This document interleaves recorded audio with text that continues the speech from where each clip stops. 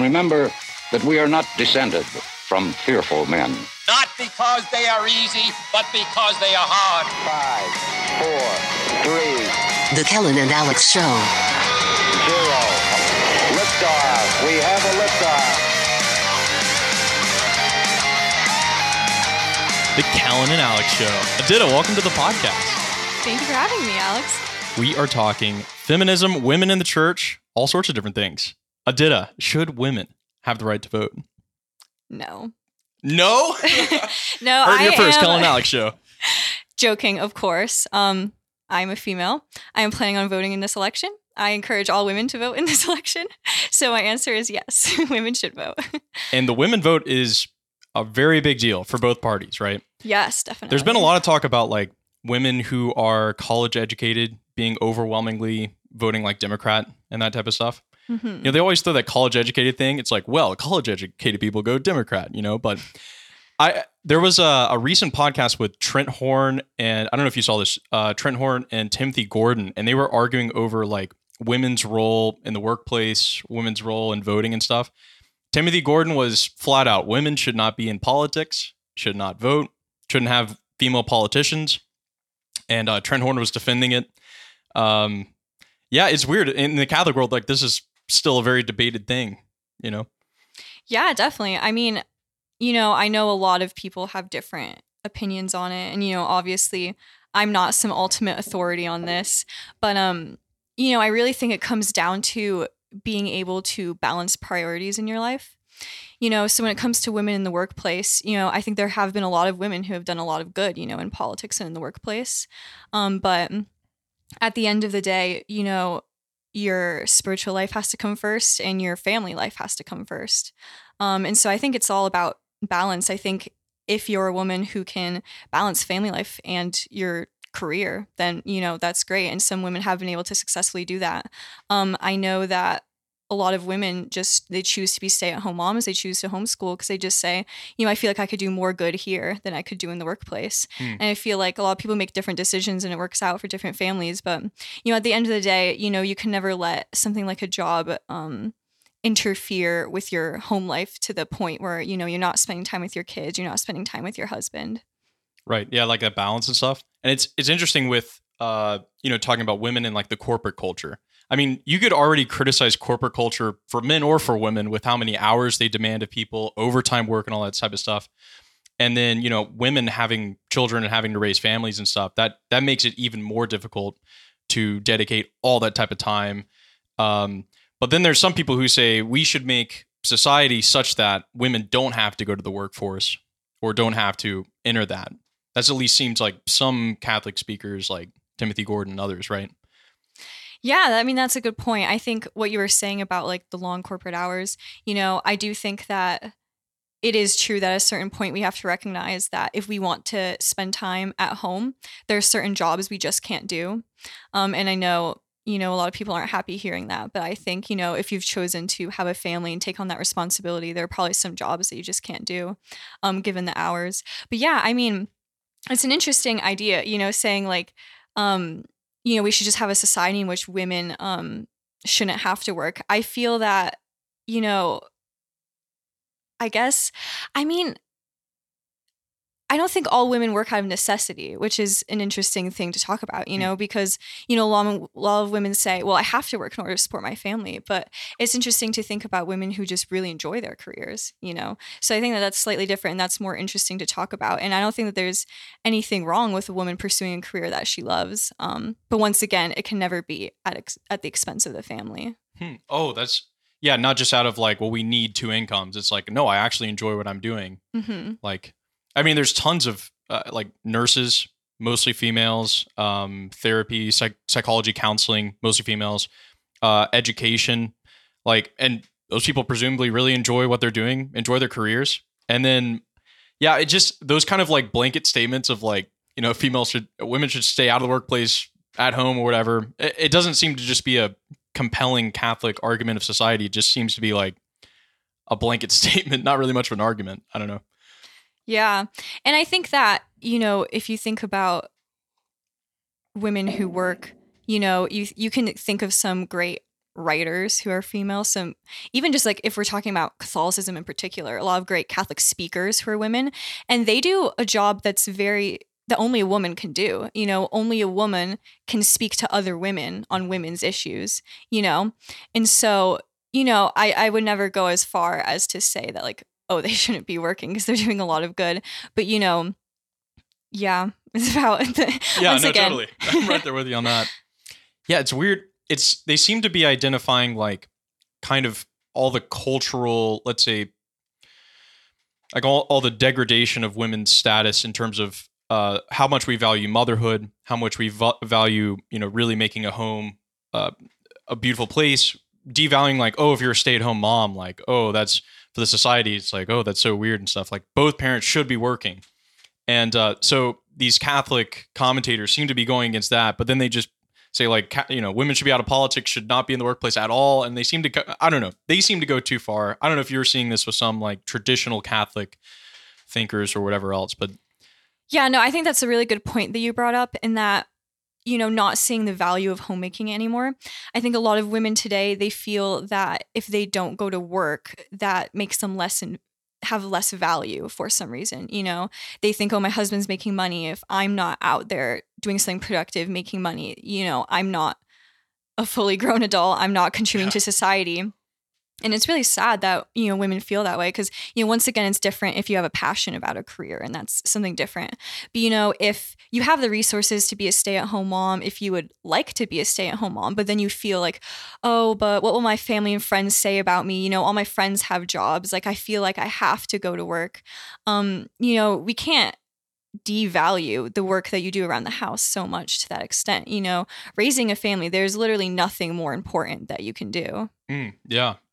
And like when we devalue the, let's say, stay-at-home mom or the homemaker too, like it's hard for, you know, maybe the workplace for these women who have careers is also like their social, you know, like how they make their friends and how they have community and stuff is their, you know, their career and their workplace, and they find meaning in that. And they're obviously maybe they're raising a family as well, but like you take that away as a society, you take away the, let's say, promoting just women being mothers and stuff. And it's hard for them to find community sometimes and find other relationships. And then like you're saying, like, then they feel like, well, what am I doing? I'm just, you know, at home and I'm raising the kids and stuff. But that other, you know, she's out having a career and I kind of wanted to do that. Yeah, it's a weird situation we're in the modern age, right? Yeah, I just think, yeah, you really need to, you know, when you're a parent and, you know, you want above all else the good for your children, you know, and your goal is to get your children to heaven. And that really cannot be emphasized enough. And yeah, I hear that so much from, you know, both girls my age, I'm a college student, and both, you know, people more my mother's age. I hear it from all directions, people saying like, oh, I don't want to be a housewife because everyone else is working, or, oh, I regret being a housewife because, you know, I had these career ambitions. But, you know, I like to think about it, you know, what I like to say to those people is, you know, like, look at all your children, look at how happy they are, you know, look at your happy family. How can you look at that with regret, you know? Right. So we had a debate, let me see, about 2 years ago on traditional marriage roles. And it was, this house believes traditional marriage roles are ideal. So, and then I think they defined it as like the man works, the wife raises the kids, mostly, you know, not with a career attached, like a full time. And the House voted yes for that. I think it was fairly close. It's like 60-40 or something like that. But I don't know. Would you say traditional marriage roles, like if you're getting married, should you try and make that your situation as a Catholic? Yeah, so I think so. I think that that's biblical. And I know that seems like so radical today, you know, to say something like that. But, you know, I think that you can't, you know, maybe we should just read the verse in the Bible that talks about traditional marriage roles. I think that'd be helpful. Yeah. We're bringing some Bible in. Oh, yes. So this is 1 Corinthians? Ephesians. Oh, Ephesians. Got it. 5:21. It says of married couples, be subject to one another out of reverence for Christ. Wives, be subject to your husbands as to the Lord. For the husband is the head of the wife, as Christ is the head of the church, his body, and is himself its Savior. As the church is subject to Christ, so let wives also be subject in everything to their husbands. Husbands, love your wives, as Christ loved the church and gave himself up to her. And so, yeah. So Whoa, St. Paul. Very That's not controversial very today. feminist of you. What the heck? Yeah, so I think that... So be subject to your husbands in everything. Yeah. Pretty radical statement. That sounds like some male chauvinism right there, Edyta. That sounds like some straight up non-equal stuff. I think okay, how do we interpret that, right? Yeah, so once again, I'm no authority on this subject, but something that I think is really, that you really need to consider is that, you know, I'm assuming if you're reading the Bible and you're taking this and you want to go by this, that means you're, you know, practicing Catholic Christian, and you should be pursuing virtue and pursuing holiness, right? Mm. And so there's this idea that like, oh, if I, you know, defer to my husband's judgment in this area, then like, oh, that's kind of risky. You know, like I feel like I'm like a smart, independent woman. Like I can make my own decisions and whatnot, right? But, you know, I think that virtue plays a big role in this. I think humility does. Having the humility to realize maybe I don't have the answers all the time. You know, maybe I need my husband. And also just realizing that if you married a virtuous man, then him leading your household will only lead you closer to Christ and into virtue. You know, any man who is controlling or tyrannical is not a Christ-like man and is not the man that's being described in this passage that I just read. You know, if you're both virtuous, then, and if you're both actively seeking to become more virtuous, then I think that this kind of arrangement works out very well. I'm just laughing at like all the awkward homilies that must have been preached on this passage, because it gets read like once a year in the church, and you know, wives be subject to your husbands in all things as the church is subject to Christ, and you're like, all right, how do I interpret this for a modern reader and modern group? Yeah, that humility part of it. I mean, let's take it like our American age is pagan. You know what I mean? At this point in time, we're like clinging on to some Christian virtues. Like we have this idea of like equality and all this stuff is like remnants of Christian virtue of the past. But like when you say be subject, and then your husband is not a Christian, doesn't really have morality or whatever else, it's like, no, I don't want to, because I don't want him to be tyrannical over me. Like the assumption is if you read this without the idea of grace, it's like, it's completely absurd, right? Yeah, no, of course. I think it's entirely dependent, you know, on that one line where it says the husband must be like Christ, you know, laying down his life on the cross and for if the he's not, church. it's going to be a bad time. And so I totally see why women today would rebel against this passage, because if you're not trying to mirror that relationship of Christ and the church, then yeah, this really doesn't make any sense. Because Christ, you know, that whole Christ in the church, that's what gives the meaning to all of this. You know, marriage is a sign of Christ's love for the church. And if you take away that sign, it just becomes so hard to understand. Christ really illuminates what it means for us to be in this kind of relationship. The craziest, like, let's say description of men and women I've ever read is from Nietzsche. And it's really bad. And a lot of it I can't even, like, I don't even want to say on the podcast, but he said once, and this is what I would describe as his reading of like the ancients, like the pagan practice of wives and whatever else. And he said, for men, woman is a most dangerous plaything, a distraction from war, and his most, what did he say? Most coveted property. And that was his reading of how the pagans treated women, and possibly how he thought it was in nature as well. And anyways, if you're taking that understanding, right, of the relationship of man and woman, then this couldn't be, I don't think there's any more antithetical relationship than like the Christ and the church relationship. And it seems like the more we get away from Christian virtue, the more we're like living out Nietzsche's state of nature thing. I don't know. This is just my thoughts on it, but yeah, it's weird. Yeah, I know. I definitely think that our culture, as it's moved away from these Christian values, we've moved more towards a culture of use. And if you're coming from that standpoint, you know, from like a very transactional standpoint, or where you're coming from, you know, the idea of I get married because for money reasons, for pleasure reasons, and I will leave this marriage once I stop getting what I wanted to get out of it, then this does become very scary advice, because this isn't what you signed up for. You signed up to take in your marriage and not to give. But I think St. Paul makes it very clear that it's in giving that you will have a happy marriage and that you will grow in love when you're constantly giving of yourselves. Reciprocal self-gift. I'm in a TOB class right now, so I had to throw that in there. Dr. Waldstein. Whew. Have you taken Theology of the Body? Or who'd you take it with? Dr. McNamara. Oh, sweet. Mac Daddy. Love that guy. Shout out to Mac Daddy out there with the purple pants. Love that guy. He's great. Yeah, TOB. Reciprocal self-gift, right? Isn't that like... So we're talking Theology of the Body. This is John Paul the Great, or John Paul II, St. John Paul II. But his idea was, that before the fall, there was like this relationship of mutual self-gift, right? You give of yourself completely to the other and reciprocate that. It's really intense, like TOB, Theology of the Body. But you can't, and then he said after the fall, that relationship's completely broken, right? And then it's whoever can take more or dominate or whatever. But yeah, and it's funny, like our culture today is like, oh, we're so pro women and all that stuff.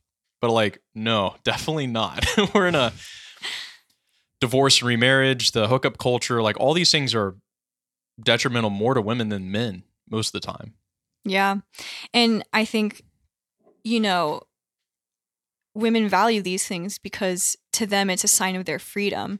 If I can sleep around, if I can divorce, if I can do this, or that, well, I can do whatever I want. I'm free. I'm empowered. And that's where it's coming from. When, that's such a misunderstanding of freedom.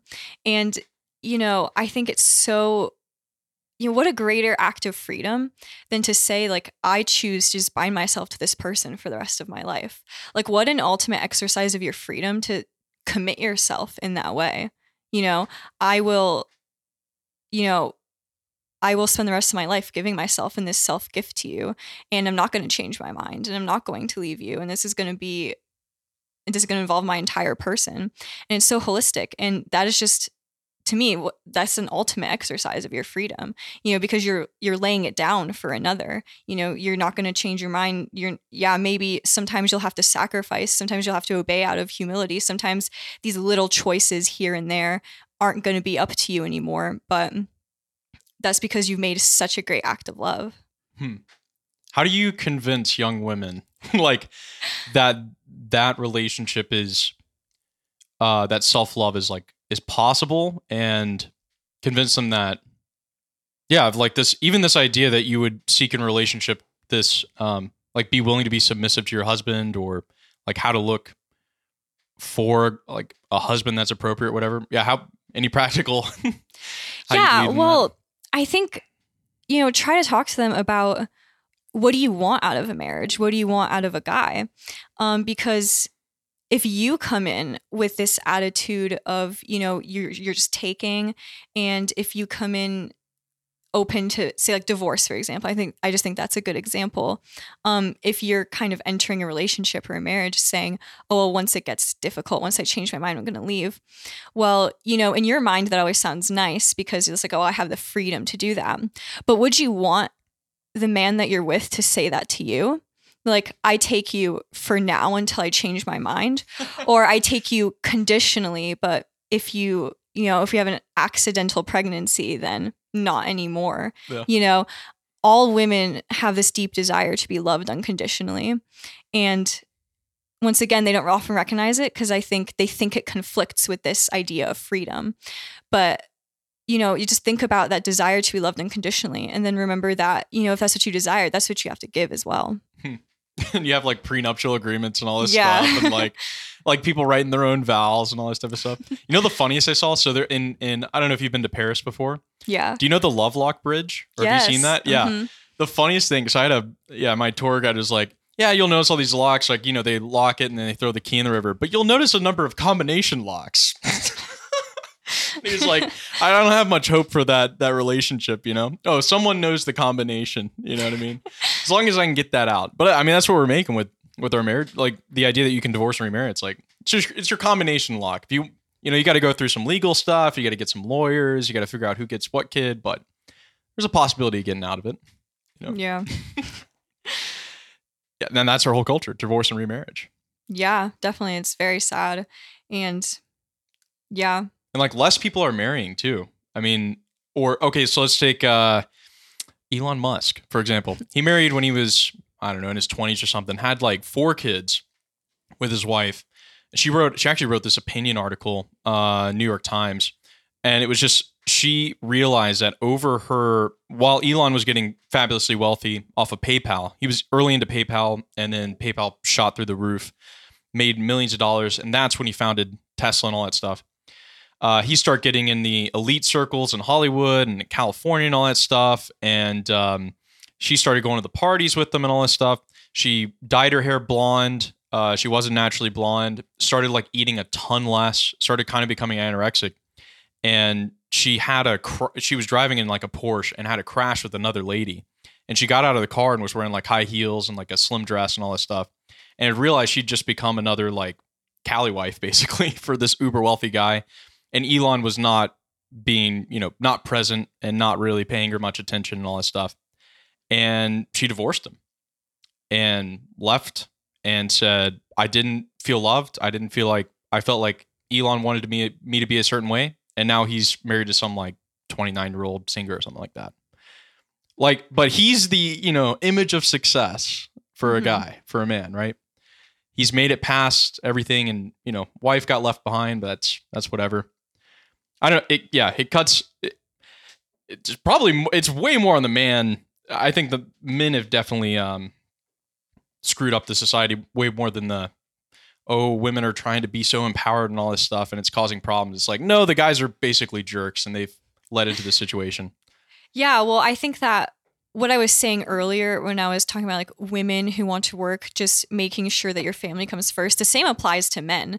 Totally, yeah. And, if you... Probably more to men. Women are more naturally like, I'll pay attention to the family. The guy's like, whatever, I got to work more hours, not paying attention to kids. Yeah, exactly. And so, today there's still so much of a debate around like what should the role of the women be in the workplace and in the home. And then we kind of forget to call out these men who are no longer present in their homes. And it's, like they chase success, they chase promotions at work, money, and while obviously you need to provide for your family, and obviously, they have a bit more of a responsibility for that than women. And so it's important that they take that seriously. It's also important that we remember that family comes first for men as well. Right. Like how many fatherless homes do we have? And like, that messes with probably even, single parent homes, single mom homes. And especially like in minority communities and stuff. And that just, like the statistics on that of it perpetuating crime, perpetuating all sorts of stuff. And we've created this scenario. I remember reading in Dostoevsky, one of the characters said feminism was a lie created by men to the detriment of women.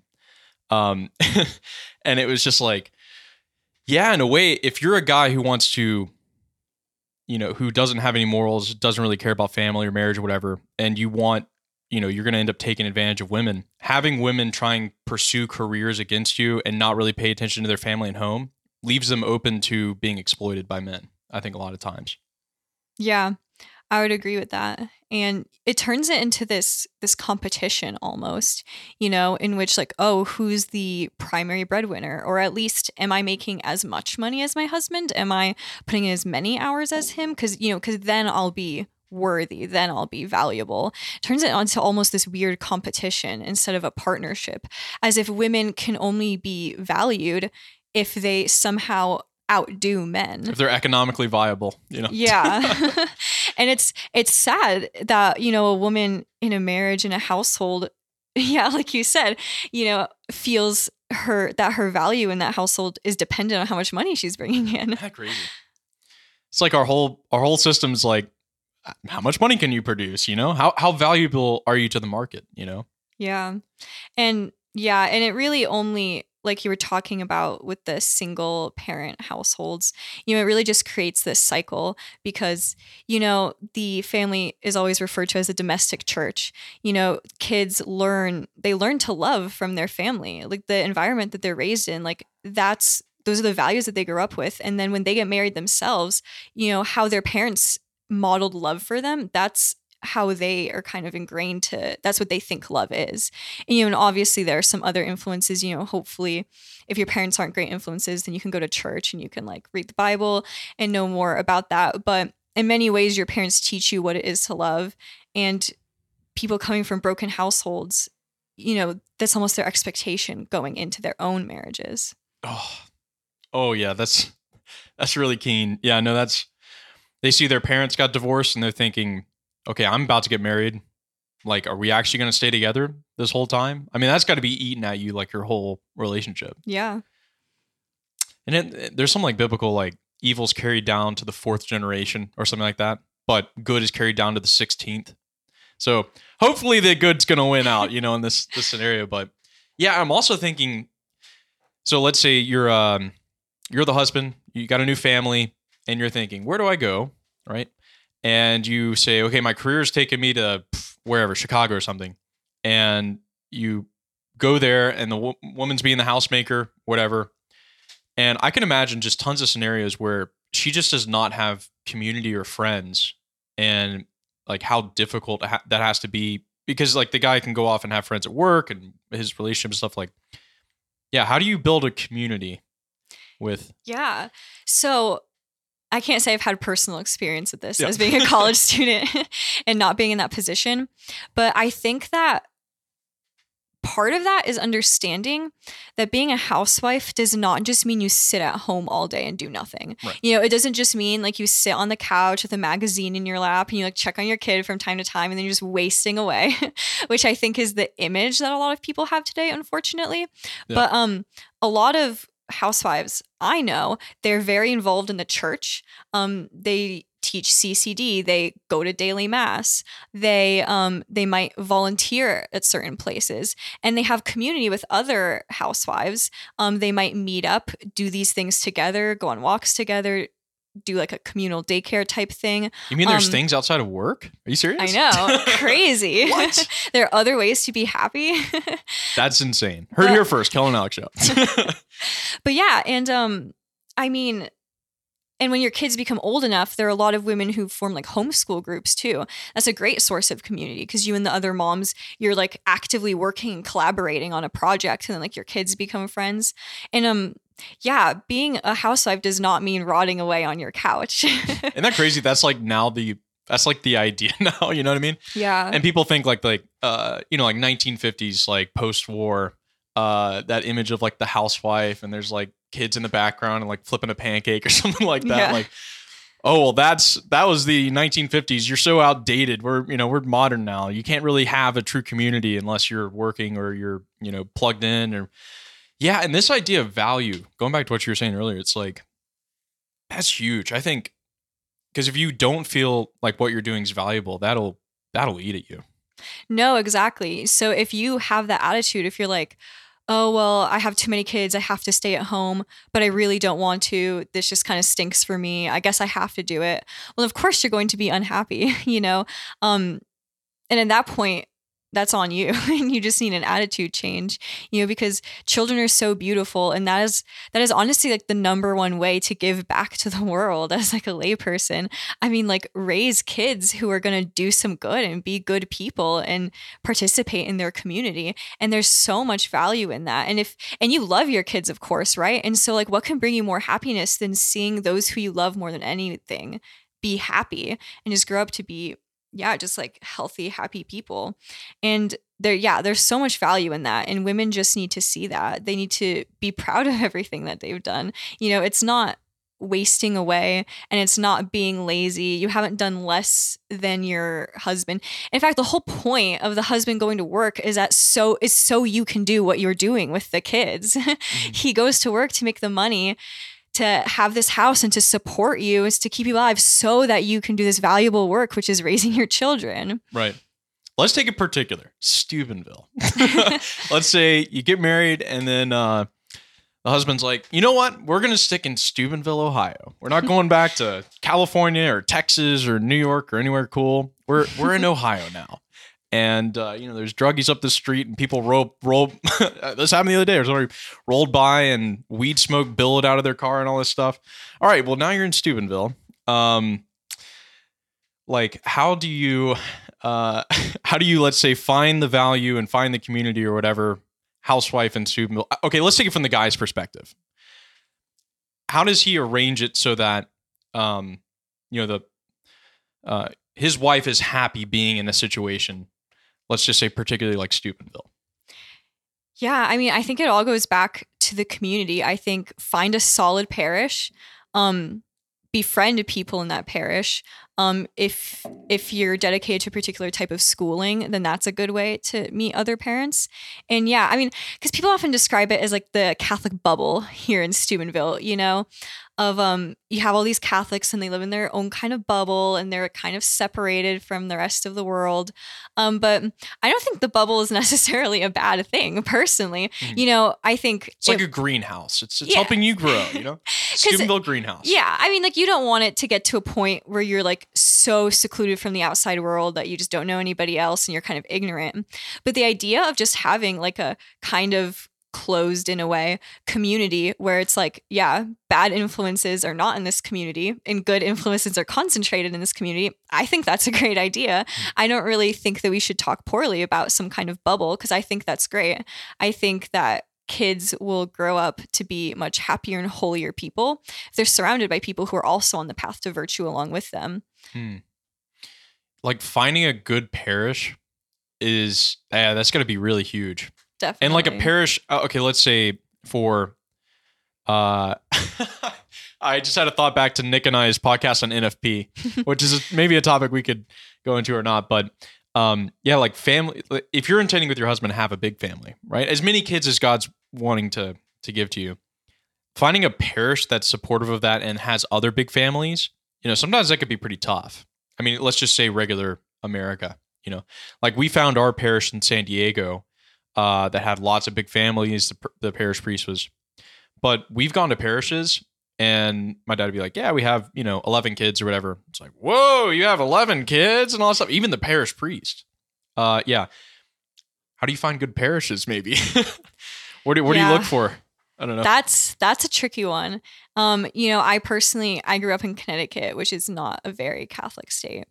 And definitely most of my local parishes didn't have great community. It's something that I tried to seek out for many years and still unfortunately haven't really found. So I think that is a tricky one. I think that's pretty hard. I know some people after they graduate, specifically when they're choosing where to apply for jobs or which job to accept, then they research the Catholic community in the area. And that might not obviously be an option for everyone. If you just get a job, you kind of have to take it. So yeah, I see how that's tricky. I don't really have like a particular solution to it. Let's say you're between a rock and a hard place with, let's say you got a job that could significantly pay you higher in a probably nicer area, but really tough to find any Catholic community or Catholic parish. And you say, okay, I'm either going to rough it or I'm going to take a significant pay, like less pay, less whatever, and live in a pretty dang solid Catholic community. But it's going to be tough on you and your wife to make the economics part of it happen. Yeah, I mean, it would really depend on the particulars. But, I do, like I've said multiple times, think that getting your family to heaven is a number one priority. And so if you think that being in this community will be the best for your spiritual health and for that of your children, even if you are a bit less comfortable, then I would personally make that switch. Now, I know it obviously depends on the person because there's a difference between being less comfortable and actually not being able to make ends meet. And you obviously have a responsibility to provide for your children. So that's different. But I think that we need to prioritize spiritual health over physical comfort. Let's take Ephesians. That same situation. And that's great. Yeah, you have to focus on, heavenly good, obviously. But say you and your husband are at odds about this, right? Okay. You really want to go to New York City. Well, that's just nice. New York sucks. But let's say you really want to go to Austin, Texas. But actually, Austin has pretty good Catholic. Well, maybe let's say it doesn't have good Catholic community. And your husband's like, yeah, let's go there. Sucks that we're not going to have a Catholic community, but I got to make some money. And this is the best job offer. And you're like, we have a really good Catholic community here, and I don't think I can make it. What do you do in that scenario? Yeah, that's a tricky one. I think that,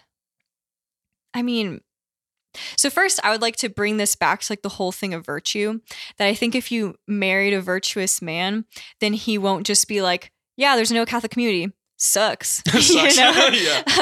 I don't think that's the attitude a virtuous man would take on. I think that he would obviously consider that a lot. And if he and you would both discuss that as a married couple.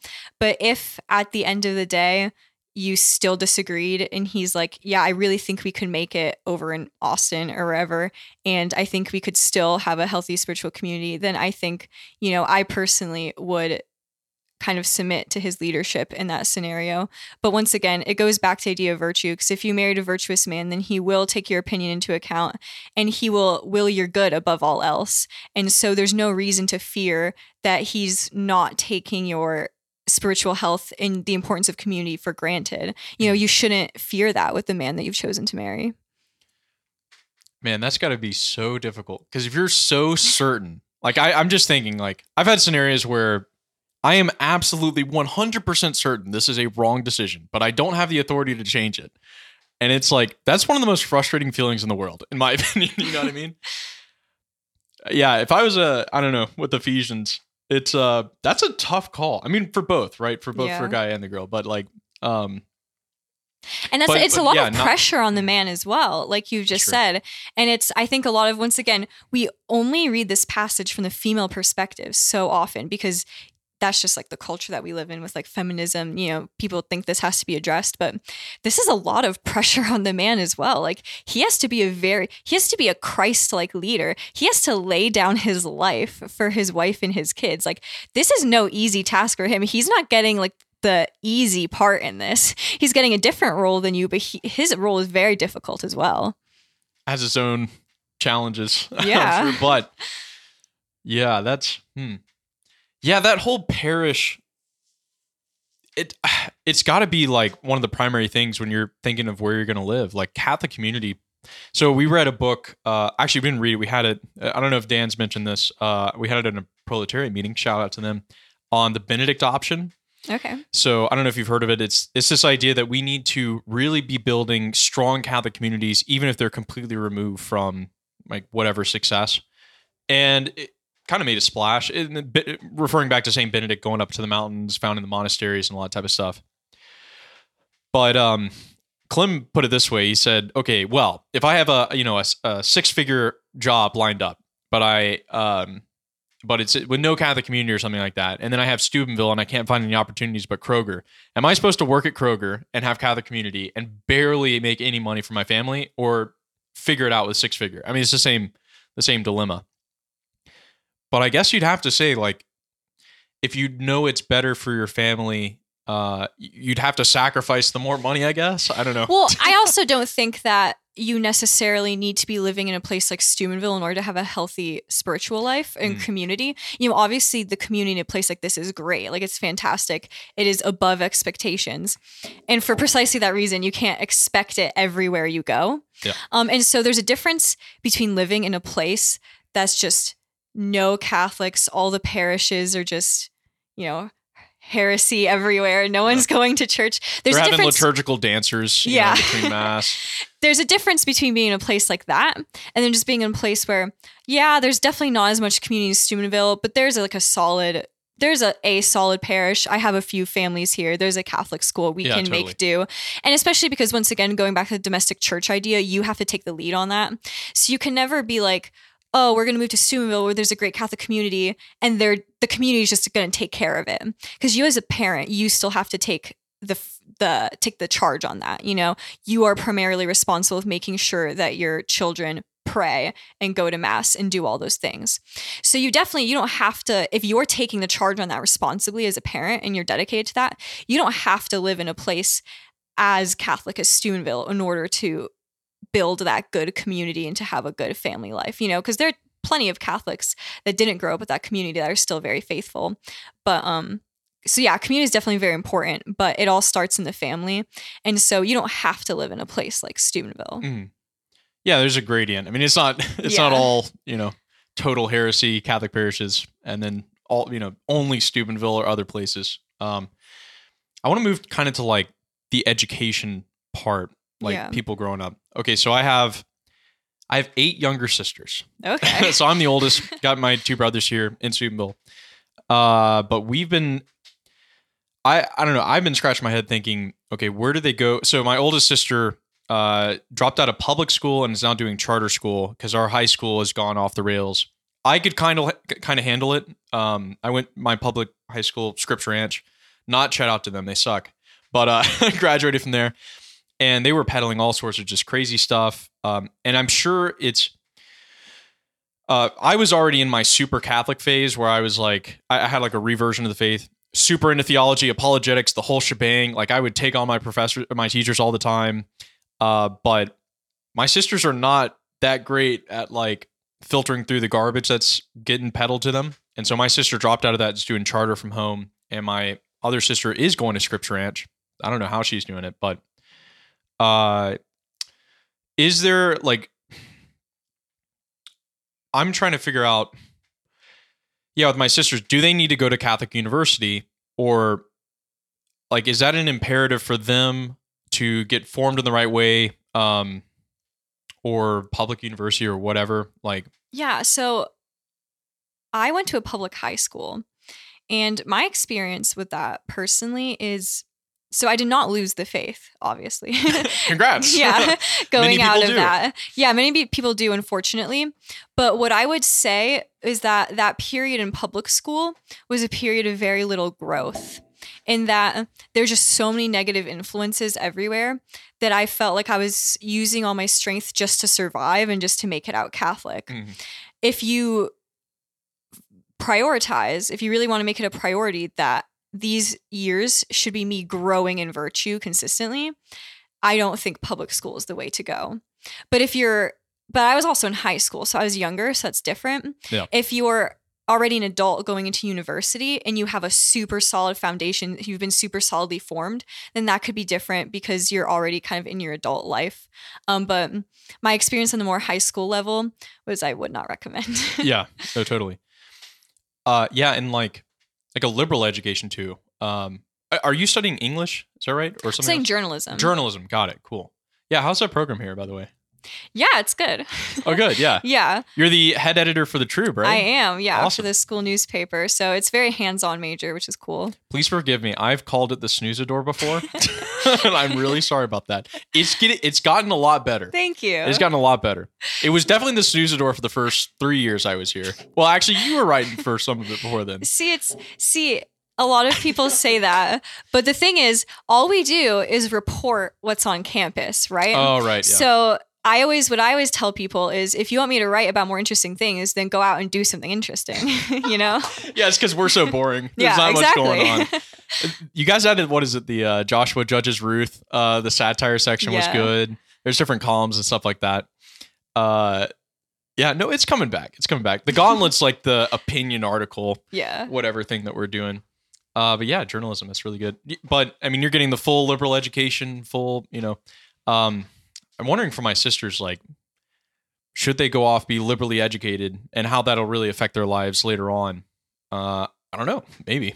Or maybe my sister shouldn't go to college and do whatever else. I no clue. No clue. My oldest sister's a dancer, like a really good dancer. But I'm trying to not, I don't know. I don't want her to go into the dance world right after high school if it was my say, just because it's like, oh, it's full of messed up stuff and it's full of homos too. So what can you do? I don't know what it is. Okay, any of the performing arts just attracts a lot of homosexuals. Am I wrong on that? I mean, it's full of them. So I don't know if that's the best thing to do right after high school. And it's also kind of a weird industry and stuff. Yeah, I mean, it is tricky. And I think that personally, having the liberal arts education here at Franciscan has just been like so great for me. And I know that I didn't really have a foundation coming in because I was in public school. Right, yeah. And so I really learned like about how to think and how to argue and like just how to think critically. And I read all these great thinkers, and I just feel like such a more educated, enriched person. But then there's also the case that a lot of people did get that in high school. So I didn't, and a lot of people did. Yeah. So coming to Franciscan, they don't even feel like, I mean, obviously you always grow a little bit, but they don't even feel like it's been revolutionary growth because they were just super solidly formed. And so it can really be on a case by case basis. I know for me that, you know, a lot of people were kind of saying coming in freshman year that they would rather not go to a school like Franciscan because, you know, it's not like a super highly ranked school. And for the particular field that they want to go into, maybe like dancing. We don't have dancing, but we have things like theater and music. And obviously they're not the most highly ranked programs. No, they've been really good recently. Yeah. Yeah. But the they had people, a Shakespeare in the Park. That was cool. Yeah. But I mean, like a lot of the people coming in say like theater majors, for example, they say, yeah, there's so many better theater schools, but coming out of this, I'm going to be an actor or a performer who is holy and who is virtuous. And that kind of counts for more at the end of the day. Right. Yeah, like JP the Great's doing that, right? They're big on theater and performing arts and other stuff. But like you were saying with the liberal arts, like, I mean, I'm barely coherent now. But just see me like right after high school. I had a lot more drive like right after high school. I think when I came to Franciscan, the bubble kind of like didn't take that completely out of me, but I kind of like, I don't know if this is your experience in public high school either, but it like sharpened the blade of my like, I will destroy, you know, any arguments that are opposed to the faith. Like I'll take them on. I used to read like voraciously. I just used to read all the time. No, that's definitely true. And then you like come out of that period of your life and you think you like know everything. It's like, oh, I can like destroy any argument that anybody throws at me. And I was definitely that way as well, leaving public high school. And I think that this liberal arts education has really humbled me. Yeah, no, totally. Me too. And then like you leave the bubble and you're like, wow, people believe this garbage. Like other garbage. You're like, wow, they're actually, I don't know. I think I've become less, how can I say it? Less understanding of ideas that are just garbage. Like I'm of the opinion, I won't argue with a whole swath of people because I just think it's unless it's really worthy of my time. There are whole swaths of people that are so far gone ideological wise that it's somebody's task to try and get them straight, but it may not be mine at that point in time. Whereas before I was like, if there's anyone I can argue against, right? And I'm gonna convert them right there. I don't know, maybe I'm being cynical. I talked to Dan with our podcast before about atheists. I was just like, you know, like in the Bible of the fool said in his heart, there is no God. I was like, yeah, that's kind of how I approach atheists now. They're all fools. You know, they'll figure it out at some point. But anyways, that's what the bubble's done to me. Yeah. Well, it's all about, you know, having that basis in having a certain foundation. And I agree that there comes a certain point where you can't even argue with people anymore when you have no basis at all. You know, so if we're taking marriage, for example, you know, so we were taking marriage earlier. So this passage that we read about Ephesians that even Catholics are still having lively debates about today. Yeah. You can't really debate about that with someone who believes that marriage is just this like fake institution and it doesn't mean anything. Cause like you need to come in with certain ideas. You need to believe in marriage, believe in love, believe in self-gift. And then you can talk about the practicals of how that plays out. But like, yeah, it's like, I don't even know how to begin to discuss something like this, something like submissiveness to someone who doesn't accept marriage even. Yeah. And add to that someone who's like in a relationship that is, you know, either they're in the hookup culture or they're living with their girlfriend or boyfriend of like a year. These things aren't just ideas. They're actually like, oh no, you need to change your life. Like your life's kind of screwed up right now. Like that's the extra layer that it has a real effect on, you know, it's people's lives too. These aren't just ideas for them, you know? Yeah, exactly. Yeah. How to approach, oh man, I can't even imagine with like Catholic parents when they send their kids off to public universities, right? And they say, oh, they'll, you know, okay, let's just take it girls, boys to the side, but send your girl off, your daughter off to a public university. And hope that they don't, you're a Catholic, hope that they don't get into whatever hookup cultures in that public university, that they don't meet that she doesn't meet some, terrible guy for her at that university, that she doesn't get indoctrinated with some type of like female empowerment and all men are, pigs and you need to, I don't even begin to understand how they think the risks aren't enormous, at least from a parent's perspective. They really are. And it's really sad nowadays because, it is funny because they always preach about, keep your religion out of our schools, the whole separation of church and state. And so, we can't pray in school. We can't have a cross on the wall. We can't read the Bible. But, there's this whole other religion of modern day progressivism that is so fully permeated into this, like people aren't just indoctrinated with it at school. And it just is ironic. And it's like university that does it, Kellen brought up like multiple times. Kellen's not here, by the way. He's in North Carolina with a buddy of his, but he's coming back. Should be back on Thursday when we have our podcast. But he keeps bringing up his friend goes to UC Santa Barbara, and they had a conference on campus with multiple speakers about how to have better sex. I'm not kidding about this. Oh, no. And they brought sex toys and all sorts of stuff, and they were teaching these college-age kids that. Okay, what type of culture do you have on a campus that it leads to that? I think not only do you indoctrinate these kids, but you leave them sexually vulnerable, and then they're more easily accept the indoctrination because they're literally living it. I think it goes hand in hand, the sexual degradation on campuses and the ready acceptance of ideologies. Yeah, I would agree.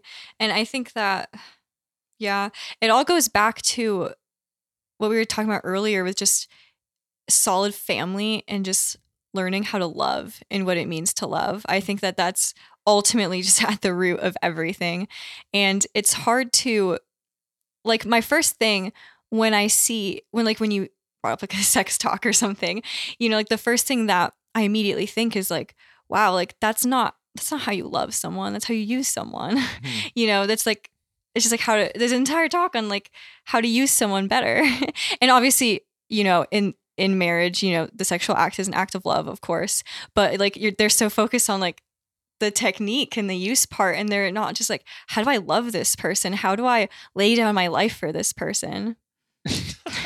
It's so absurd. Oh, it's so absurd.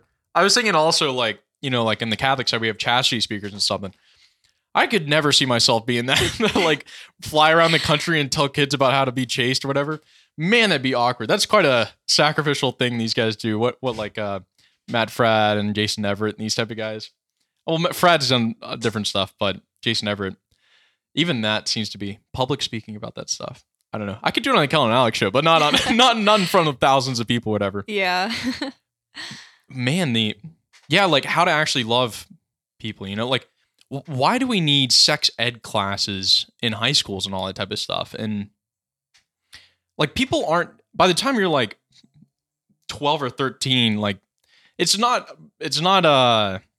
rocket science at some point. Kids are going to figure it out. You're teaching them all this sex ed stuff. And then here's another thing. A lot of our culture understands sex from pornography. And like, there's so much, let's say, human actions carry with it ideas.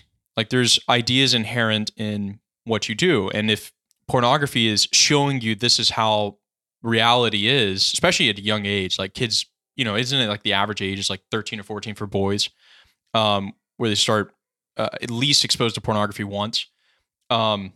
If that's the information that guys are getting, and let's say some girls as well, about how men and women, that's reality, right? The porn life's reality. And then send them to university with co-ed, tons of women, and then also be teaching the women female empowerment, and you should, your body, you could do whatever you want with your body. And then you're teaching them all this ideology, and then there's no grace, there's no Christianity. Anyways, we got some recipe for not very Christian virtue there. Yeah, definitely not. Yeah, and I mean, I've already said it multiple times, but I'll say it again, that everything you do and all your relationships have to be rooted in this Christian charity. And you have to realize that you need the grace of God. And it's like you said, the way people are being taught today just excludes that completely oftentimes. And it's really sad because, you can't be virtuous alone without grace. You need God, and you need God to show you how to love. You need to try to love like God. And if you try to take God out of it, you've taken all the love out of it, because God is love. Maybe it's a chicken or the egg thing about like, how do you push Christianity as true and then teach them, let's say, the right relationship of man and woman, marriage, sexuality, all that stuff? Or do you show them like, no, all this stuff's actually hurting you, and then bring the Christianity in after that? I think if you really talk to people today, a lot of them know that's hurting them. People know what they want. People have this desire to be loved. And I think people know when they're not being loved. And sometimes you have to kind of get it out of them. But, when you show someone what it actually means, that's what a lot of people say when they come to Franciscan. It's like, I never knew I could have a community like this. I never knew I could have friends like this. I never knew that life was so great, free from this sin. But like, once they become aware of that lack, then like they're very open to filling it like with the good. Yeah. When I came here, like you were saying about, for some people, it's not a revolution. Like they went to Catholic school, they had good community. Man, it was a revolution for me. Yeah. Like first time, like, whoa, this is what Catholic life looks like. And there is no the hookup culture. No, not Franciscan. We are, I think, very, not completely perfect, but definitely not like a California public school or something like, or a public university. Yeah. And you can really see, because that's what struck me coming to Franciscan as well, just how happy everyone is and how healthy people's relationships are here. It's like, well, dang, like they must be doing something right. Are you saying the dating culture at Franciscan's actually pretty good? I think so, despite common word on campus. It has its flaws, but I think generally good. Because one of our most listened to podcasts was with Claudio. Do you know Claudio? Yes. Ferrari. Revving our engines with Ferrari. If you haven't listened to that one, please listen to that one. It was a fantastic podcast. But we talked a lot of dating culture at Franciscan. And whether it's good, whether it's whatever.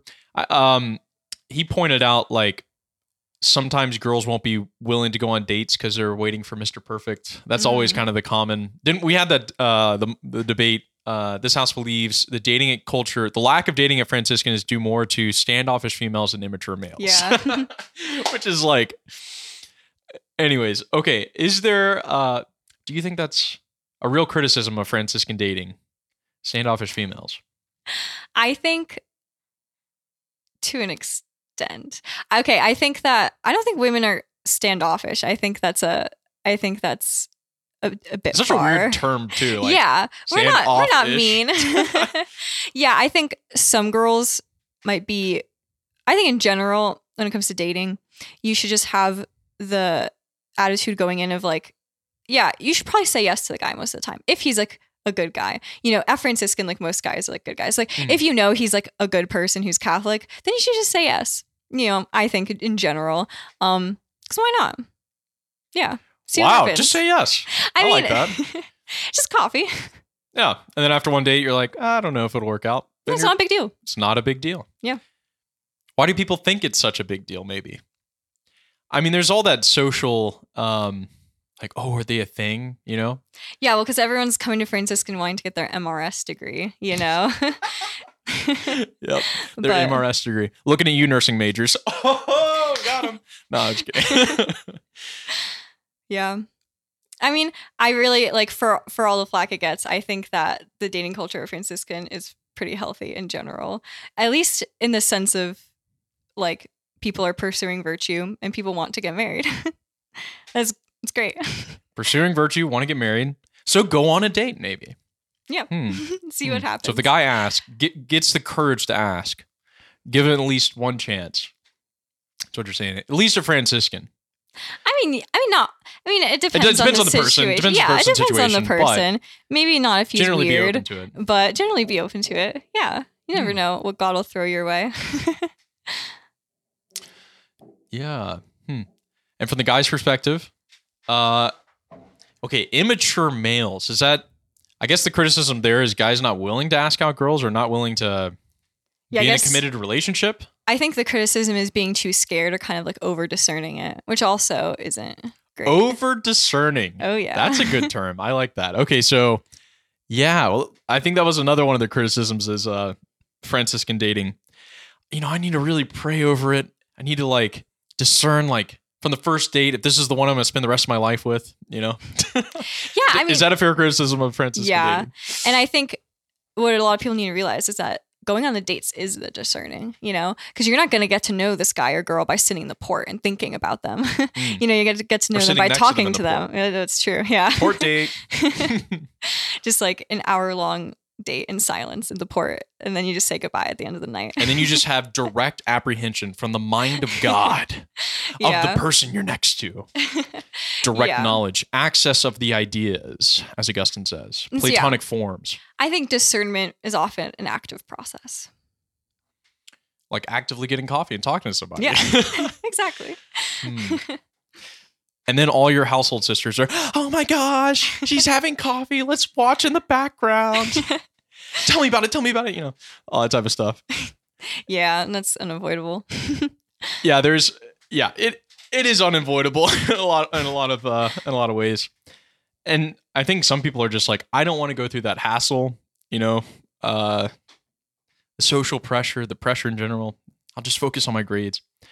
But freshman fall, oh man, everybody's ready to date everyone. Yeah. Except this semester, I guess. Did you meet Dan freshman fall or was that sophomore? Sophomore fall. Yeah.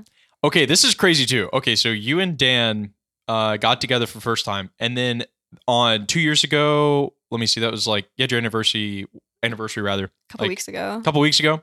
Okay, Paul and Maria, my brother, they got together the day after 2 years ago, after you guys got together. Not kidding. And you guys didn't know each other at the time. And then Naish and Justine got together the day after that. No, they're on the same day as us. Oh, they're the day before you guys. Yeah. Okay, well, Paul and Maria and Justine and Naish have the same anniversary 2 years ago, and then yours is the day after. Providential, who knows? Pretty funny. I thought it was really funny. These are all friends of ours. And then my brother, Paul. Dating a Franciscan. Get the ring by spring. Before your senior spring, that's what everybody aspires to. Yeah. But I mean, if you're going to find a Catholic spouse, Franciscan's not a bad place. That's got to be in, you know, when your Catholic family is thinking, okay, I'm going to lay out a lot of money for my kid to go to some school. Like they could go to the state school for a lot less. That's probably in the mind of a lot of people when they send their kid up to a Catholic, you know, Franciscan university. Yeah, I would bet so. You're like, that's a lot of money. And it is a lot of money. Although Franciscan's pretty generous with stuff. I think so. Yeah. But it's a good investment on many levels. Highly recommend. Highly recommend. Heard it here first. Yeah. Man, Franciscan. Yeah, what a blessing to have. It was the first time when I came here where I was like, whoa, there are people here who are as crazy as me. Yeah. Especially with the theology stuff. When I met a bunch of guys my age who were just like, I'm going to do a Clem accent. Oh, yes, I've been reading Augustine and, you know, oh, yes, His grace is nature. And I was like, oh my gosh, these guys read the same stuff I do. You know, and then you find, you know, there's also girls who are, you know, raised Catholic and actually have values and stuff. It's a whole different, it really is Planet Steubenville.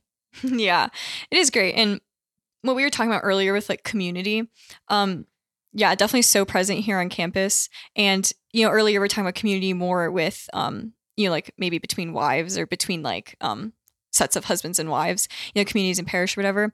But community in the sense of friendship, you know, with just like fellow guys and girls here on campus, it's the friendships here are so great. And it really introduced to me being here, like this new level of friendship of, you know, we don't just enjoy each other's company and share some laughs, but we also help each other on the pursuit of virtue.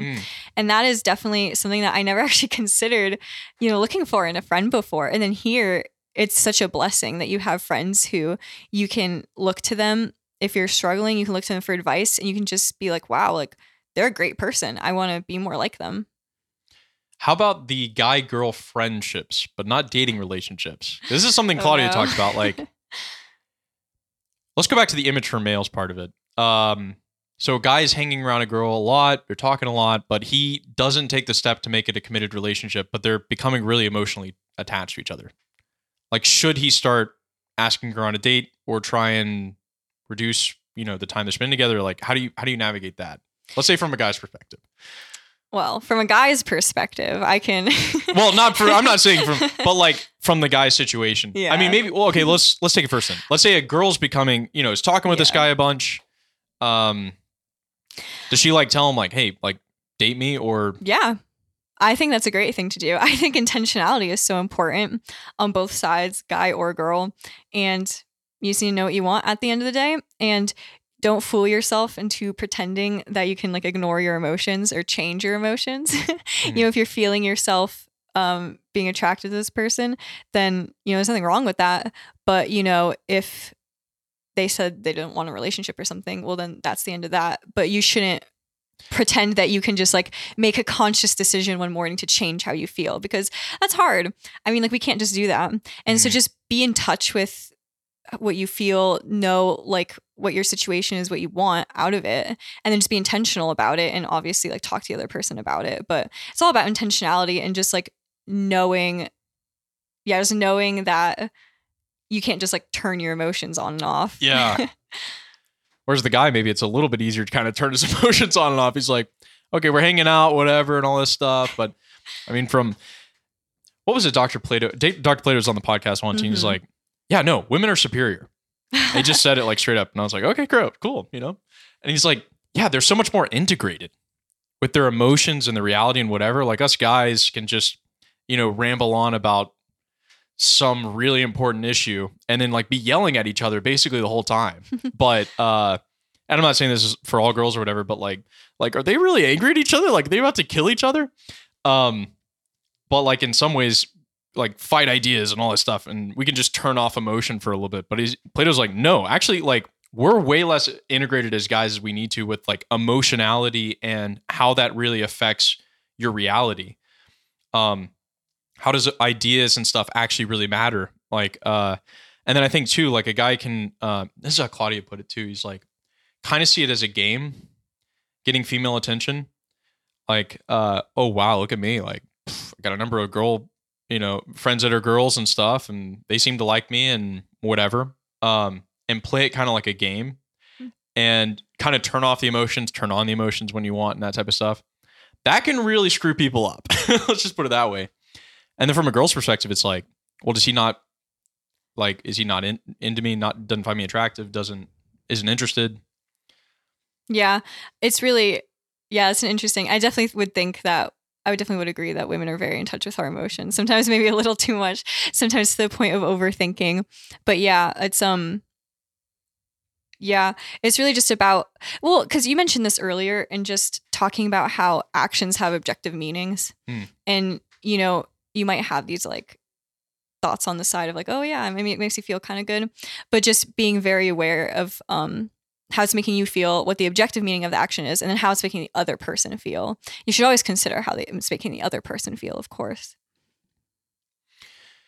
Yeah, and if you're not taking that into consideration, like you're just playing the other person in a lot of ways. You're playing with their emotions to give you some type of emotional response. Mm-hmm. That's really bad. You know what I mean? And then from the immature guy's perspective, it's like, well, I don't really have enough time to dedicate to a relationship, but I really like how this person pays a bunch of attention to me, and I kind of have this kind of social feeling with it. That not only is that immaturity, that's really just kind of evil, Oh, yeah. I mean, totally. Okay, and if a girl realizes like, okay, this guy's not actually interested in me and is not mature enough to actually want to have a committed relationship, I mean, should she just kind of like fade out of that? Yeah, and my personal advice would be to probably distance yourself from that relationship, because once again, you can't really turn off your emotions. And so if you really like this guy and he's made it clear he has no intention of dating, then I think the healthiest thing for you, although you obviously won't want to do it in the moment, I think the healthiest thing would be to kind of, like you said, kind of fade out of that relationship. And I think the same goes for guys as well. It'll be better for you in the long run to not put yourself through that mental agony of like, oh, well, maybe one day. And that happens with breakups too. It's like all of a sudden it's like, okay, got to stop talking with this person. Emotional attachment's got to be gone. Well, okay. Yeah. And this is what I asked Claudia. Maybe I'll put it to you as well, is how do you do a breakup well? Oh, gosh. I don't know. I've never been through a breakup. Yeah. I'm not saying for any personal experience, but like in general, how would you do a breakup well? I don't know. Oh, man. Do you do that kind of like Cliff? It's just like gone, done. Like no emotional, you don't talk to them much at all. Delete the phone number. Like what do you, or do you say kind of fade out like we were saying before? Like, okay, we'll just kind of be friends again. Well, you probably can't be friends again after that because there are too many emotions invested. So it does kind of have to be like a final type of thing. I would think so. Once again, like you might be, no you'll be personal cordial experience. with them maybe, but yeah, don't be rude. But I think it'd be very difficult to be friends. Don't key their again car after or like that. blow up their tires. Okay, yeah, don't take any advice from a Taylor Swift song. Yeah. Oh man. Oh geez, T Swift. The craziest one I saw. Okay, so video of this lady she was gonna like went to the guy's car. The window was rolled down. She had a full like gallon of gasoline. Poured gasoline in his car, like a ton of gasoline. Got a match and was standing over the door, and then threw the match in, and it exploded, and she got like thrown back like 15 feet or something. And she ran away after that. But I was like, yeah, somebody got a really bad breakup, I guess. Oh my gosh.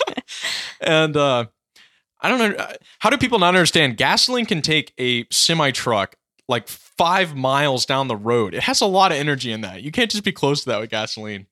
That's off tangent. But don't do that to somebody if you break up. Don't ignite their car on fire, key their car, any of that type of stuff. But yeah, breakups. I mean, because you do become really emotionally invested, and it's kind of like, you know, like you feel as though the time was wasted in some way. Like, wow, I spent all this time and energy investing all these emotions into this person, and ultimately we had to call off everything. Yeah. Although I do, I think I have spoken to people who've said that, despite this relationship not working out, that they did grow a lot. Because I think in any relationship, but like especially a romantic one, you learn to love better. When you have fights, when you inevitably encounter like the flaws and the shortcomings of the other person, you learn to love through that. And so hopefully if you had like a good relationship, and your relationship was once again virtue as an element, then even if you break up, you can at least say like, I grew in love and I loved well, and I'm like ready to like love again, Ready to move on.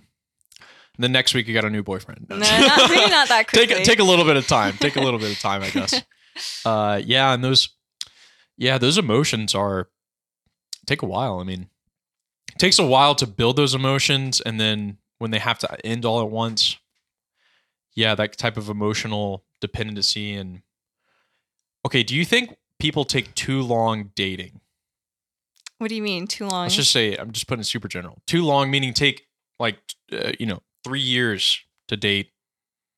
And let's assume they're not living together or sleeping with each other. No, I actually think that you should be very intentional, not in just pursuing a relationship. But once you're in the relationship, I think that you just need to know from the get-go, get to know the other person's values, what they want in life, what they stand for. Those things shouldn't be things that you explore at the end of the relationship. So many secular couples, they might even be living together and they've never talked about politics even, it's like, it's great when you're in a relationship, obviously, don't do like the whole talk about marriage on the first date, but just early on, get a feel for what are their intentions, what are their values, what do they want out of life. And then I think you'll find that you're ready for marriage after not too long of a time. And especially too, when you have that mindset going in of, marriage is being not all just about emotions, but about choices. Like you make a choice to love this person for the rest of your life. And even if you don't feel the emotion anymore, you're going to make that choice to be committed to them. So you'll find, when you date someone, you don't have to date them for 3 or 4 years to realize, okay, we have common values. We want the same things. We love each other a lot. And I'm ready to make that choice with this person. Because, you know, I think one of the temptations of people dating for a really long time is they say, oh, but like I have to be sure. Like we have to date for like 3 or 4 years and make sure that that feeling doesn't go away. Whereas like, I mean, a lot of people at Franciscan, a lot of Catholics are like, well, I don't really care because it's a choice and I'm going to choose to love this person for the rest of my life with my entire being. And you don't need to date someone for like 5 years in order to do that. Right. Yeah, like 5 years. Geez. John Chrysostom had this thing back in like Constantinople back in the day. The parish, basically the parents would meet together of like families who had like children of marrying age and just meet with them and be like, yeah, no, your family seems cool and all this stuff. Like, it sounds great. And then they just get them married without ever meeting them. And they go to the church, they get them married, you know, they marry there. And Chrysostom wrote this whole homily about how like this arranged marriage works out so well for so many people. And he's like, the love is there and all this stuff. And I'm reading it, I'm like, what the hell? Like, what are you talking? What? Can you imagine never meeting someone your parents arranged? Well, yeah, it's arranged marriages. No, and then Chrysostom's like, it works out. They're in great relationships and they move on from there. And like for us, it's like, no, you need like multiple years. You need to figure out who's the one. Like, I don't know. Yeah, well, it's about your attitude towards marriage, I think. And I don't recommend arranged marriages. I personally like getting to know the person. Monarchy, you don't like arranged marriages. What? All of it. We need all of it back. But yeah, at the end of the day, I mean, the reason that arranged marriages will work out for certain people is that they know in their head that like what marriage is I'm going to be dedicated to this person for the rest of my life. And so even if it's not like it doesn't end up being your favorite person in the world, even if you have different senses of humor and like different TV shows, you know that that's not what love is all about. And so, what if your husband makes terrible puns all the time? I mean, what do you do with that situation? You know, I'm looking at you, Josh Feibelman. And you should go in with that attitude, even after dating. You should still go in with that attitude of, we're married. That's that. Now, this is going to be the rest of my life, and I'm going to love this person for the rest of my life. And things might change. Things probably will change, but that's that, because I've made this decision out of love, to love. And yeah, I definitely think that more people today need to go in with that mindset of, once again, you don't need to do an arranged marriage, but just have that sense of I was going to say the finality of marriage. I'm not sure if that's like the right word for it, but just of like, this is the real deal. And maybe that's okay to be a little sympathetic to the people who kind of keep dating a little bit longer or whatever. I mean, it is, if you're Catholic and you're thinking, yeah, no, it's one person for the rest of your life, right? Even go back to like Matthew 19, right? Where Jesus talks about divorce and remarriage and basically says not permissible anymore, right? Because under the Torah, you could divorce and remarry if there were adultery or some like serious thing, or even there was different interpretations that you could divorce for other causes. And Jesus is like, nope, from the beginning, you made them male and female, can't divorce. And then his apostles come up and they're like, if that's the case, it's expedient not to marry. Like, geez, you better not rush into it. And then that's when Jesus talks about the eunuchs for the sake of the kingdom, which are obviously the apostles and the clergy and whatever. But yeah, for Catholics, you're thinking, no, this is one person for the rest of your life, and there's no like out of this. I can be kind of sympathetic to be like, yeah, let's make sure this is the right person. Yeah, no, for sure. Yeah. But I think if you're very intentional about dating, and that stuff will come out early on, like the stuff that you need to know in order to make the decision, I think it will tend to come out sooner than later if you're dating for marriage, as they say. And yeah, I mean, yeah, it is obviously, it is hard. It can be hard, but just what an amazing way to grow in virtue and to grow in love. I mean, like, what an amazing sacrament that like God has given us. I mean, like, yeah, it's hard, but I mean, if it was easier, I mean, there's a reason that we're not all called to religious life, you know? Yeah. And I mean, I guess one of those reasons is that the human race would die out. But I just mean that marriage is a beautiful, beautiful way to get to heaven and to get your spouse to heaven. And it's such an amazing opportunity to grow in virtue, to grow in humility, and to just become a better person, to raise kids who are going to do the same thing. And so, yeah, it's difficult, but fear like that shouldn't stop you, because, it's just such a beautiful way to grow in holiness. And what you're saying about emotions, like those are eventually going to fade or maybe tested at different times. It's like, but if you're intending like, no, I'm here to make a family with this person, that's a very different intentionality than like, do they make me emotionally happy? Do they make me happy? Whatever. It's like, no, we're now family. Like we're stuck with each other. That's it. Like, I didn't choose Paul or Gabe to be my siblings, right? My two brothers. It's like, after you make that oath, it's like, no, you guys are husband and wife. There's no reset button. No, that's just, and that's why it's such a big decision for people. It's like, there's no other of that choosing family in that same type of way. Like you're choosing them and their family, permanently. And that's your life from then on. But it's so beautiful, just like that level of commitment, and it's beautiful and scary at the same time. But I mean, the cross is always scary. I mean, because bringing it back to like the image of Christ in the church, I mean, like Christ really committed. I mean, he was scourged and he went to the cross and he died, and he never thought about it twice. He was like, this is what I'm going to do for my people. And, it's so beautiful in that, like, that it's going to be a sacrifice in certain respects, but you're just so ready to that because you love this person and you want to love this person and you want to get them to heaven and you want to grow in love and you want to, once again, be able to love more like Christ. Let's move liturgically for a second. Okay. Women in the liturgy. Oh, great. Altar girls. Altar girls. Good or bad? Well, they are allowed by the church. Yes. So there's that. My personal opinion is that I think it's not an ideal situation to have altar girls. And my reason for that is I think that, nowadays there's a big push for women a lot of women are pushing for women priests. And I think that a lot of people, their thinking kind of goes up the ladder in that. So especially like post Vatican II, you have more like involvement in the liturgy with lay people. You have like lectors, Eucharistic ministers, gift bearers, and then altar servers as well. Now is more open. And so a lot of people, their thinking kind of progresses in that way. If like when they see a woman go on the altar as an altar server, as a lector or something, then their mind's like, oh, well, why can't she be a deacon if she can be an altar server? And then if a woman can be a deacon, well, why can't she be a priest?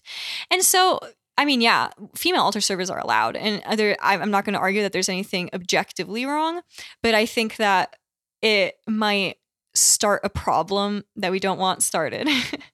And I think a lot of people can misinterpret that, especially, especially for those little girls who they grow up serving at the altar. For them, it's like, oh, well, I've done this my entire life. Why can't I be a deacon or a priest? So it can tend to confuse people, which is my apprehension with it.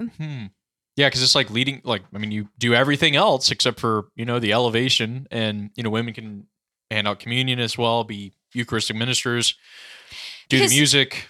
Yeah, and typically that is like a preparation for the priesthood. Like at least in my diocese, the seminarians go through all those different roles, and then like the seminarians go through like a year where they do altar serving, and then they go through a year where they are like lectors. Like I forget what the other like fancy minor order names are, but I just mean like they learn all those things as like preparation for the priesthood. Mm-hmm. And so, but I feel like that's kind of been lost now. It's just kind of saying like, oh, you always send your kid to be an altar server. And it's not a bad thing. I mean, it's great to get, like a little boy involved in altar serving if it'll mean like, he's more involved in like the mass and he learns more about it. So that's not a bad thing. But I mean, there is also this sense in which it's like preparation. And I don't think we have that sense anymore. You're leading up, like, they're preparing, those seminarians like preparing to eventually do. I think I used to know the whole order of like what they used to go through. Yeah.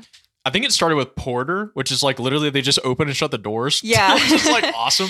I love it. Oh, and they would also get tonsured, which is like you get, like the friar, like the old school friars, like they have the bald part. Yeah. They would do that. It was called, you get tonsured, and they still do it in some of the, like the fraternity of St. Peter does it.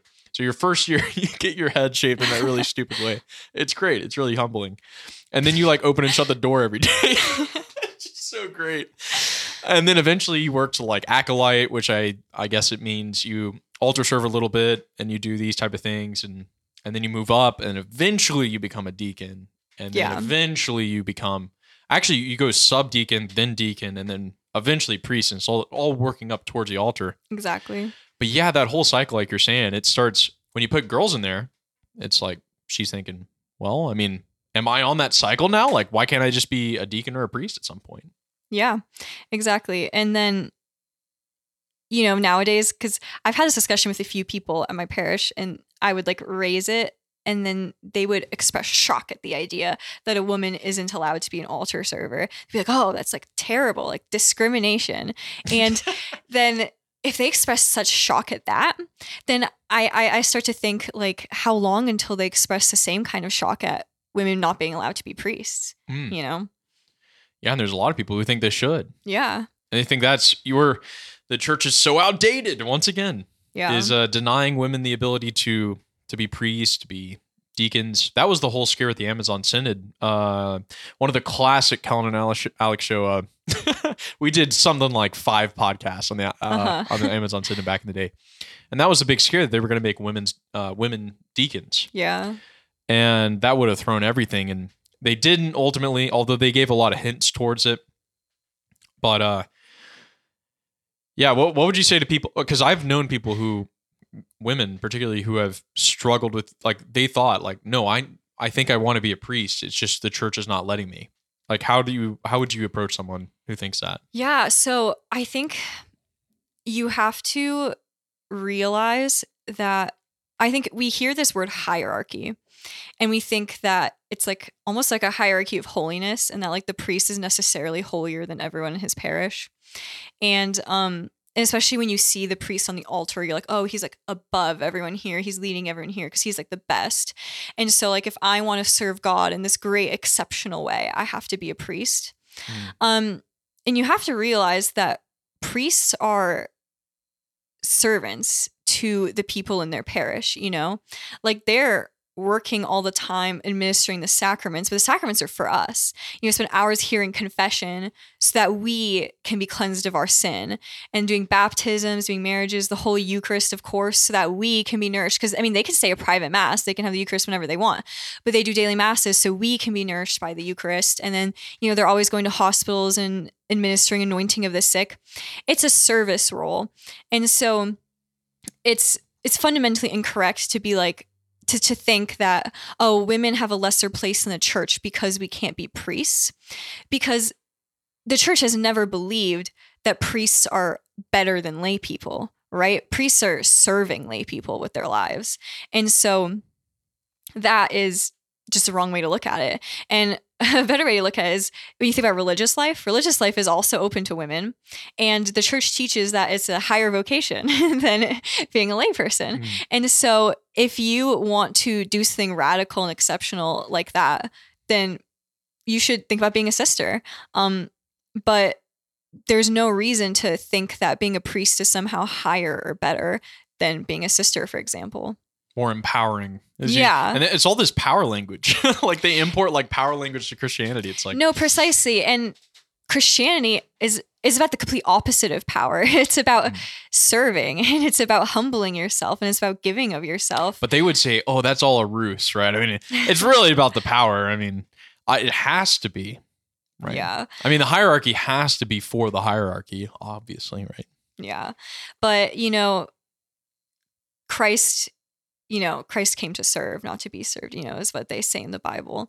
And so you can't go into this idea of, oh, well, when will women have all these positions of power in the church? Like, that's what we need. It's like, well, as Catholic, like, you shouldn't be seeking power, And I do get wanting to be in a position of influence, and maybe like wanting to help out in the church and wanting to like, have like good like advice or something.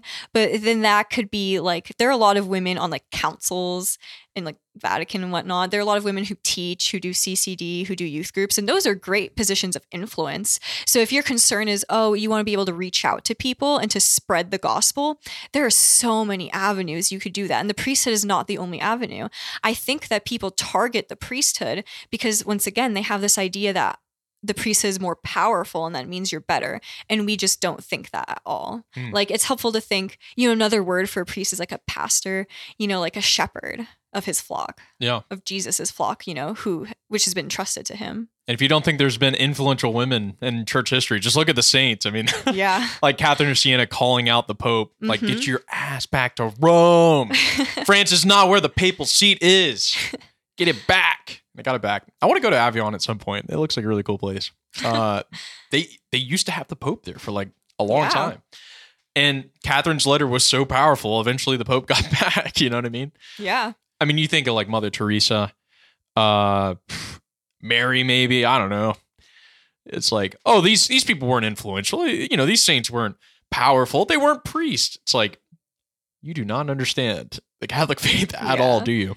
I do think that the mindset you should go in with, right? If you want to help the church, then the question you should be asking yourself is, how can I best serve? Right? So given the talents that God has given me and just the capacity, my abilities at this time, like, how can I best serve? And women we can best utilize our gifts as women in capacities that aren't the priesthood. And I think the priesthood, we call priest father, right? And so a priest is supposed to be a father. And so we women who are mothers, if not physical mother yet, then, spiritual mothers in a way, we're not going to be able to exercise our spiritual motherhood in the best capacity by acting as a father. It's very contradictory. And so don't be asking yourself, what's the highest position I can occupy in this church? Ask yourself, how can I best serve? And that's not as a priest. I'm just thinking of, I had a weird situation, and I was in Wales on in the UK on a trip for my choir, and we were going to sing in this church, and it was like really beautiful church. And I see this short black lady with a purple shirt with a collar on it, and she like comes up like, "Oh, welcome to the church," and all this stuff, and "Oh, I'm Mother something." And man, I could not for the life of me bring myself to call her mother anything. But it was Anglican, and I'm pretty sure Anglicans allow for, you can't even, it's an impossibility of a women priest or whatever. But I just remember, I'll never forget that, because it was such a strange experience for me as a Catholic, obviously going there. And nearly all the Anglicans, Episcopalians, even like Protestants, like having a woman as a pastor or as a priest or whatever, like they don't seem to have much problem with it. Now, I think the overwhelming majority still is men, but yeah. What is it with these backwards Catholics, man? And see, when you said the title mother, I immediately thought of sisters. Of sisters, yeah. And so there's this order of sisters in my diocese that I see from time to time, and sometimes I'll go to their convent, I'll go to some like event things that they put on, and they are just the best. Like, they're great. They're so joyful, so holy, so kind. Like, what an example of just great, virtuous womanhood. And when you think about that, but then you think about the the evangelical counsels, right? That sisters take: poverty, chastity, and obedience. And so it's obedience. It's not power. And so these women, they're not powerful in any way. They're all subject to the Mother Superior, and even the Mother Superior, it's not like she's some like tyrant, She's a very prayerful, discerning woman, and but they're so happy, and they do so much good. They touch so many hearts, and they do so much good work, because once again, they're not worried about having a position of power or about a title or about setting themselves apart. If any, they're doing the opposite of setting themselves apart. They're in this community where they share everything in common, where they wear the same outfits. They're doing anything to not set themselves apart, and yet they're doing so much good and touching so many hearts, like my own included, and they're such inspirational women. That's like so incomprehensible to the world and to other people.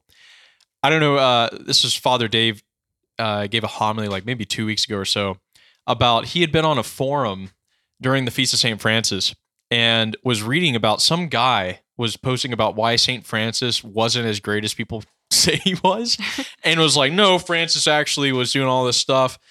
And Father Dave was like, how in the world do you badmouth St. Francis? Like, everyone loves him. There are people who will legit try and say Mother Teresa was somehow manipulating or somehow getting public opinion or whatever. And you just think, like, once again, who the hell are these people? And why would you ever badmouth Mother Teresa? But there are people like, I think we do have to understand like how people approach priesthood too, right? The secular world. They're all pedophiles, right? Or they're all a bunch of homos, really. Unfortunately, those two accusations have some very small merit, not all, but there's always been that problem in the church, even going back to like the 1500s with all sorts of different bad stuff going on. But the culture can understand a guy renouncing marriage and family and sexuality, not renouncing sexuality, but renouncing marriage for the sake of the kingdom. Totally incomprehensible. Likewise, a woman who's going to give up the same and then give up any possessions, whatever, put on a habit. It's like, oh, they're just really like, how does the secular world even start to understand or provide some type of narrative for that? They have to go to the type of power stuff because like there is no ability of this. Like, what would you self-sacrifice for? For them, it's for, you ask Mother Teresa, it's like, I'm doing it for Christ. I see Christ in these people. But for someone secular, they're like, that's where the, I'll bring this in too with like blaspheming the Holy Spirit. I don't know if you've seen that in scripture. So when the Pharisees accused Jesus of being possessed by the devil, he cast out demons by the prince of demons. So the Pharisees were accusing Jesus of being Satan himself. That's pretty bad, on the list of like things Jesus could be, he's God incarnate, or maybe he's just a prophet, or maybe he's kind of like a nice moral teacher, or he's kind of a bad guy, or he's a really bad guy. He's a liar. No, he's freaking Satan himself. You know what I mean? It's like, that seems to be likewise, they persecuted me, they'll persecute you, that type of stuff. You really want to, if you believe in Christ and you believe in God and you believe in salvation and you become a sister, it's like you're showing the world like, no, I'm actually doing this for Christ. Like no matter what you say, like what could be more powerful than that, Talking about empowerment. And connecting it to what we were talking about marriage earlier, because it's the whole image of like, they're mirroring like the eschaton and like the marriage of like Christ and the church. And, even like when they say like, their habits are like their wedding dresses, And I think I visited this like convent. Well, it was kind of sad. It was no longer a convent. It was like a museum of a convent that used to be there. I visited over the summer. I think it was Ursuline. And even though their habits are a different color, when the nuns finally take their vows, like they take their final vows, they wear white to the ceremony. Oh, wow. And it's so beautiful. And it's like what we were discussing earlier, how today it's so hard to even explain to people what we think about marriage because there's no foundation there. And if they could understand at least that, then that could shed some light on religious life because there's so many connections between the two. But yeah, it is hard to explain to people what the appeal to something like that would be. Yeah. This total gift to our Lord and Savior, but just self-gift isn't on people's radar, say, let alone to a God that we can't see. Yeah, and even if not, becoming a sister, like being totally, committed to your husband and your husband to you in a Catholic marriage. And another big sign is like having a big family.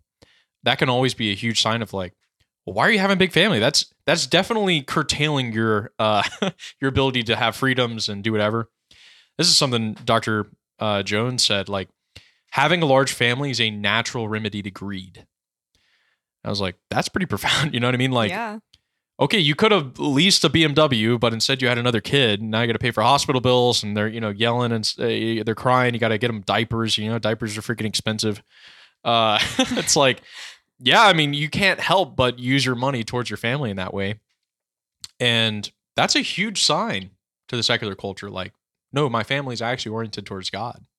Yeah. Doesn't all have to be go off into the desert and don the hermit's garb and eat locust and honey until the coming of Christ. Yeah, and it's so cool. It takes your circumstance. Like you were saying, it doesn't have to all be religious. Otherwise, the world would just end then, And yeah, it's like you were saying, like they, people see having a big family, for example, as being so limiting. And, you take away all these freedoms. But like we were talking about freedom earlier. Like, what is even the point of having freedom if you're not going to do anything with it? If you're just going to you know, if your entire life is just these fleeting pleasures and these in the moment decisions that never amount to anything, like if we have freedom, we have the ability to do really good things. And like, That's great. What's the purpose of freedom if you're not going to do anything with it? It's like you have this freedom, you have this ability to do these really good things and to commit yourself. And so do that, like commit yourself to something great. It reminds me of that Chesterton quote of man invented the loudspeaker and then found he had nothing to say. It's like, it's in that same way. We invented all these freedoms for ourselves and then figured out we have nothing to do. Yeah. Yeah, eventually. I'm thinking my favorite book of all time, Dostoevsky, Brothers Karamazov. One of the characters, Ivan, is in this kind of absurdist, atheistic mode. He knows so much about Christianity, but he said, I'm going to drink the cup of pleasure till I'm 35, and then I'm going to dash it all to the ground and kill myself or become a Jesuit. That was his atheistic reply to his meaningless life or whatever. But it's like, he had the freedom, he had money, had the freedom to do whatever he wanted to. He was brilliant. But he's like, he couldn't find any meaning in life other than pleasure, or if not that, just go ahead and kill yourself now, or be a Jesuit, which is a really funny third option. But for him at the time, Jesuit was like people who think they have total meaning and is going to go convert the world. You know what I mean? And I think for the more inquisitive philosophical mind, it's like, no, yeah, that seems to be a pretty reasonable account. But yeah, it's cool with the real liberty of the freedom of the sons of God, the sons and daughters of God in Christ. Your life will look really radically cool if you use that freedom oriented towards God and to Christ. It's a roller coaster. It's great. And it's what I mentioned when I was talking about the sisters earlier, how whenever you meet someone who's just radically given their life to Christ, they're so joyful. And you might be surprised. It's like, oh, how can this woman be happy? Like, she doesn't even own a pair of shoes. Like, she has to borrow them from, like, they belong to the order, not to her, but it's like, they're so happy, and it's honestly astounding. And you see all these quote unquote free people out in the secular world doing whatever they want. And they just see these people, they're like, wow, I want to be that happy. And they are that happy. And it's just like, it's such a witness. I mean, it's such a witness. You can't argue with that. You know what I mean? There's no like, let me philosophically rationalize, like, why are these people so happy? It's like, it just hits you like a sack of doorknobs, as my dad is wont to say. I don't know where he got that term, but hits you like a sack of doorknobs. You're just like, what? You mean these people have no possessions, are living in community, and are some of the happiest people you'll ever meet? Yeah. Crazy. Or these people have 10 kids or 8 kids or whatever, and are totally in love with each other and are raising their family in a Catholic way. And maybe they don't have a ton of money or whatever, but you're telling me they're happy with their life? That's impossible. You know what I mean? Yeah. Yeah, that's how we convert the world, I think. Something like that. Yeah. Right? It's all about witness. Yeah, and there was this thing, like, why were the early Christian missionaries so effective? And I think I was talking to Dr. Jones about this, but he said, like, yeah, they'd show up and the king would be like, well, what are you guys here for? You trying to take our money? And it's like, no, we're not here for money. We're totally broke. It's like, okay, what are you here for? Take our women? It's like, no, we're actually celibate. It's like, well, do you want to put us under your servitude? And it's like, no, we're actually obedient to the bishop and the pope. It's like, what the hell are you here for? You know what I mean? Oh, no, just to convert you to Christ. It's like, okay. Like, that's the reason they were so effective. It's like, they gave up everything. We're in a physical sign, like a physical reality, like we were talking about earlier, like a sacramental sign that, like, no, we're just here for Christ. The sisters are that, families that have big families, I think are that as well. Yeah, definitely. And yeah, it's hard to understand. It's one of those things that most people, even Catholics, I think most people will just say, like, once you experience it, like, you just know. I mean, wasn't that like, I feel like Mother Teresa, I think, I just heard this somewhere, this could be wrong, but someone was telling me that, like, a lot of secular missionaries would come and work with her, just because, her missionary outreach was, like, very, extensive. And so sometimes secular missionaries would come and help her out, and they would be converted by her, not just and she didn't preach to them, but it was just her presence. It's like there's just like almost like emanating off of her. It's like holiness. You can't replace that. Yeah. Jeez. Yeah, no, it's wow, that's so beautiful. And you become like and she would spend what, like an hour a day in Eucharistic adoration. It's like, yeah. And I think you can see that with some married couples too. I mean, like, I feel like most of us here at Franciscan can think of a few married couples that when you see them with their family, you just were like, wow, like that's a very holy couple. Like they just have so much love for each other, so much for their kids. Like I want to love like that. And you think like, whoa, it's actually possible. Yeah, because today society tells you that's not possible anymore. And then, you know, you can talk about it on the intellectual level all you want, but then when you encounter it face to face, you're like, no, like love exists and it is possible even in this radical form. Seeing that it actually exists in a radical form, it's mind-boggling. You're like, what? I think it's those moments of realizing that grace can actually work. That like if you work with God and you cooperate with Christ and His grace, it can actually look like that. Like you can recreate like your own little holy family. You know, it's with Joseph and Mary and Jesus. But and once again, it all comes back to submissiveness, right? Being submissive to the will of God, you know, and no matter what your state of life is, if in your mind you're seeing it as this constant power battle, you're never going to win. You're never going to come out on top. But the way to grow and to be happy and to grow these great relationships, whatever your state of life is, it's submissive to the will of God and like working with His grace. And yeah, that's what's going to make you the best person you can be at the end of the day. It's not going to be your own victory in this power struggle. Yeah.